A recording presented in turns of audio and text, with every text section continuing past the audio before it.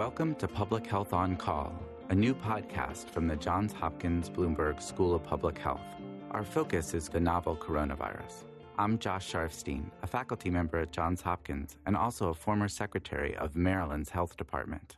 Our goal with this podcast is to bring evidence and experts to help you understand today's news about the novel coronavirus and what it means for tomorrow. If you have questions, you can email them to publichealthquestion@jhu.edu.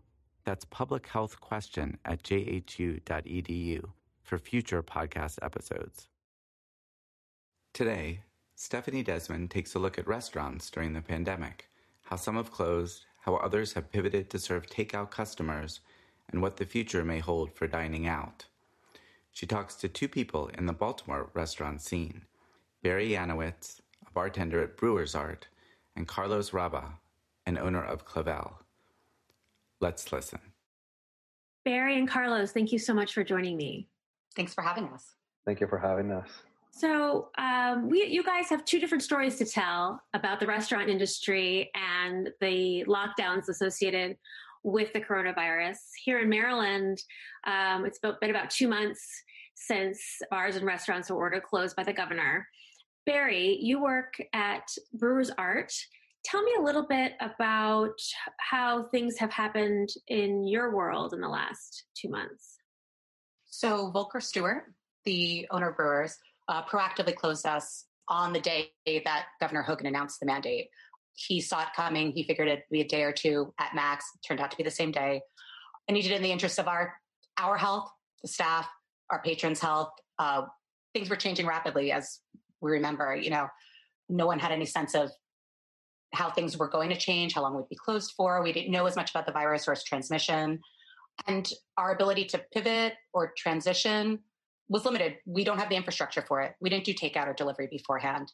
Our menu doesn't easily lend itself to it. So we didn't have supplies on hand for takeout.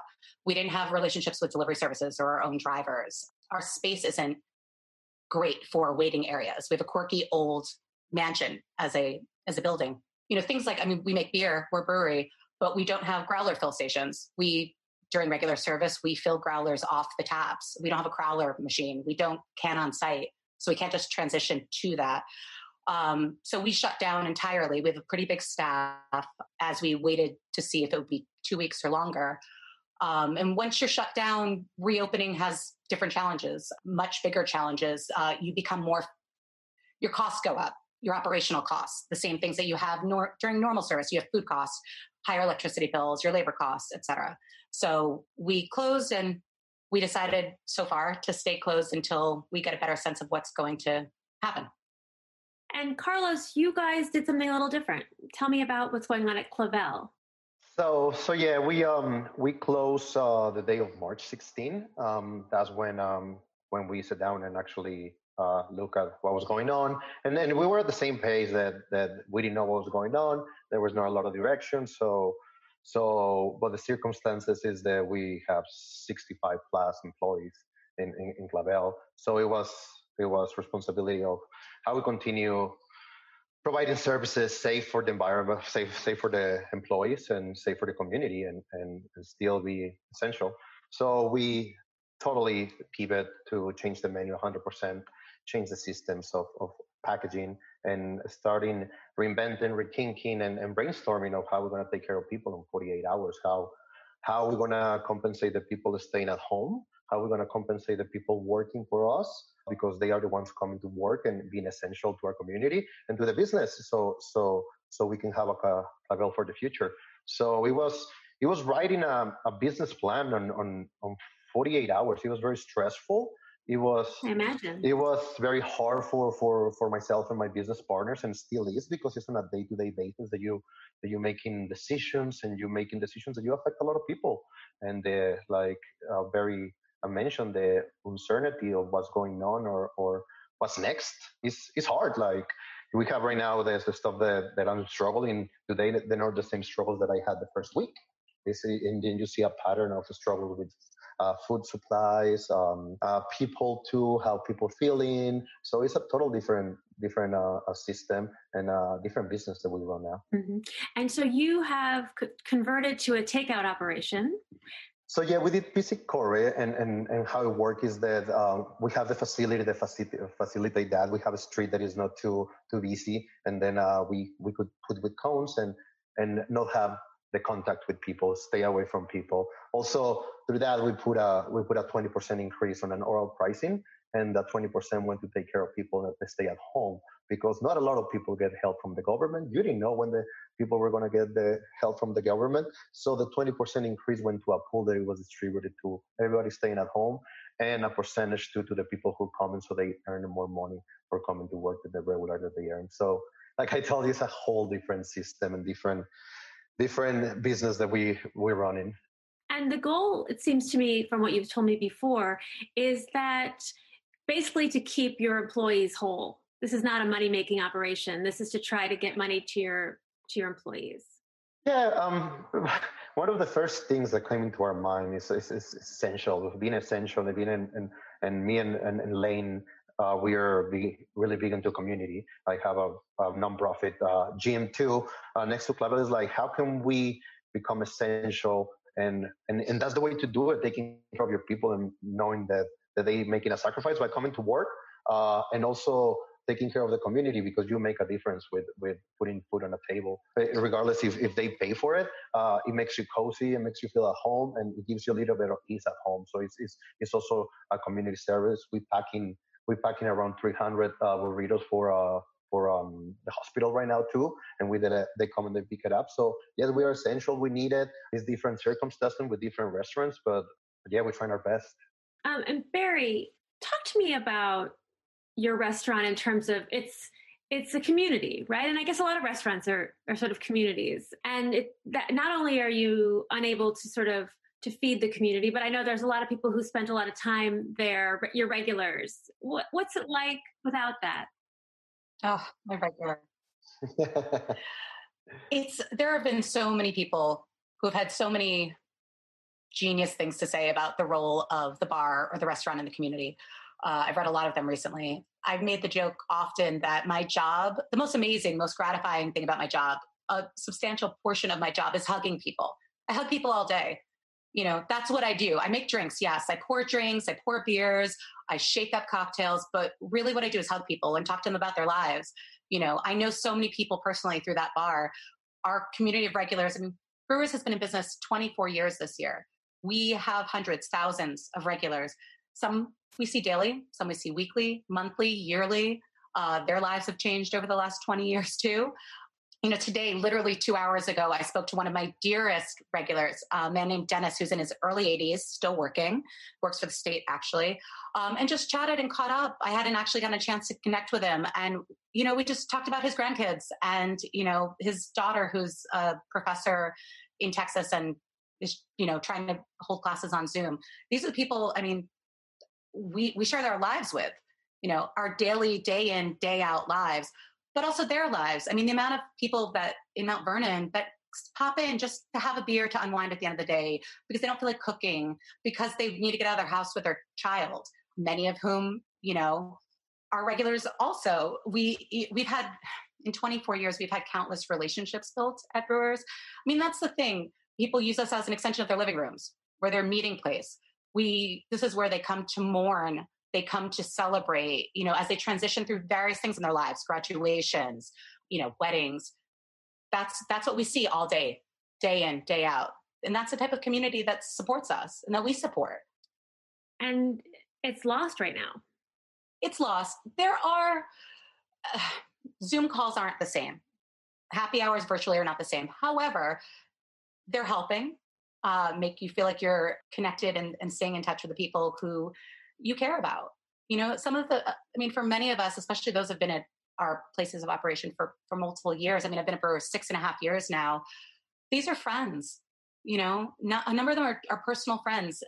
There's a weekly happy hour for a group that is in a choir that practices down the street. And they come in usually once a week, every Tuesday or every Thursday. But I've joined their choir Zoom call just to say hi and catch up and see their faces and have them, kibitz basically and chat about how they're coping. We have it. It's just, it's not the same as being next to somebody, hugging somebody, being able to shake their hand, serve them something, from my hand to theirs. Carlos, I know that in Barri's case, she's been furloughed, so she's able to receive unemployment. In your case, have your employees, some of them been furloughed, some of them still on the payroll? So yeah, you have some of them right now. So right now we went through a PP loan, so we have right now people working, and we have people through that, and we have people at home too getting their help. And what I have heard that some of them are getting their checks too, but we're still supporting the ones that they cannot receive help. So yes, it's a constant communication between our manager Carolyn and the staff that is at home, because most of the staff right now, because the system changed.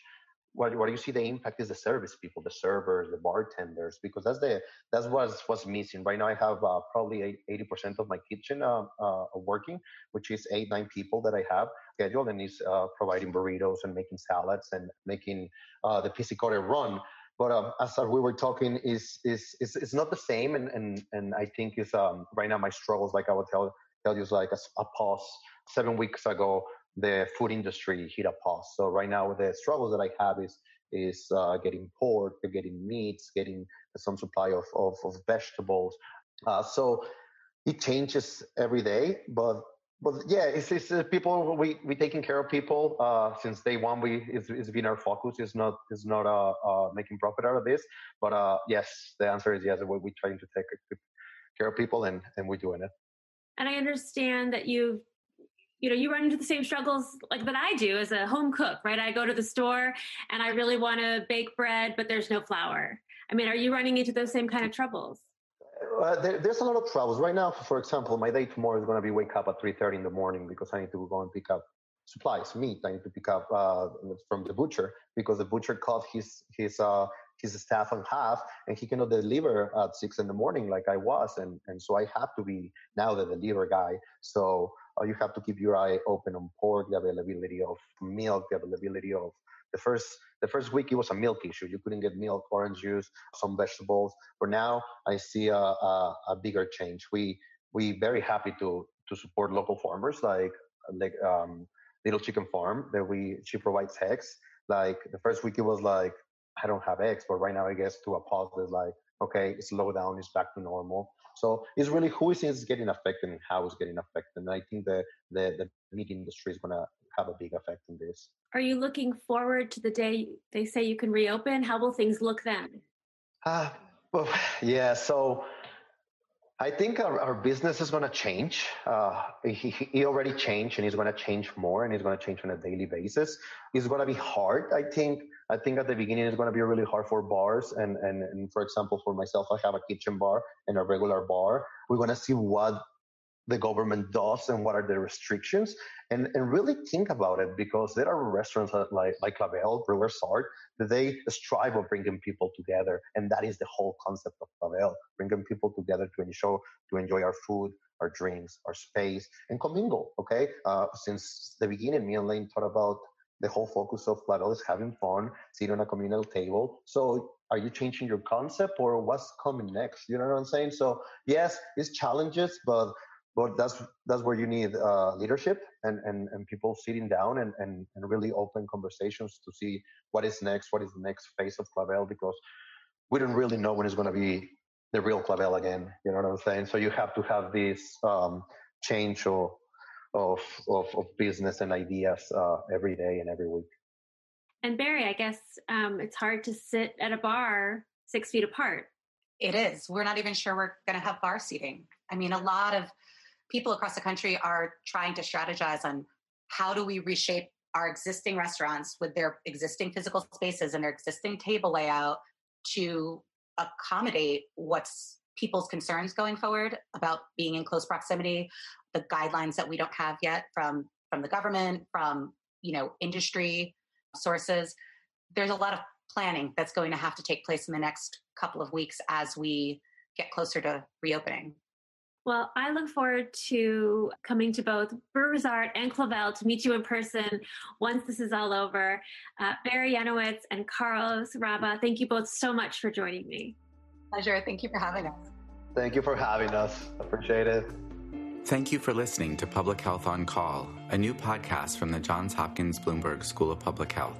Please send questions to be covered in future podcasts to publichealthquestion@jhu.edu. This podcast is produced by Josh Sharfstein, Lindsay Smith-Rogers, and Lamare Morales.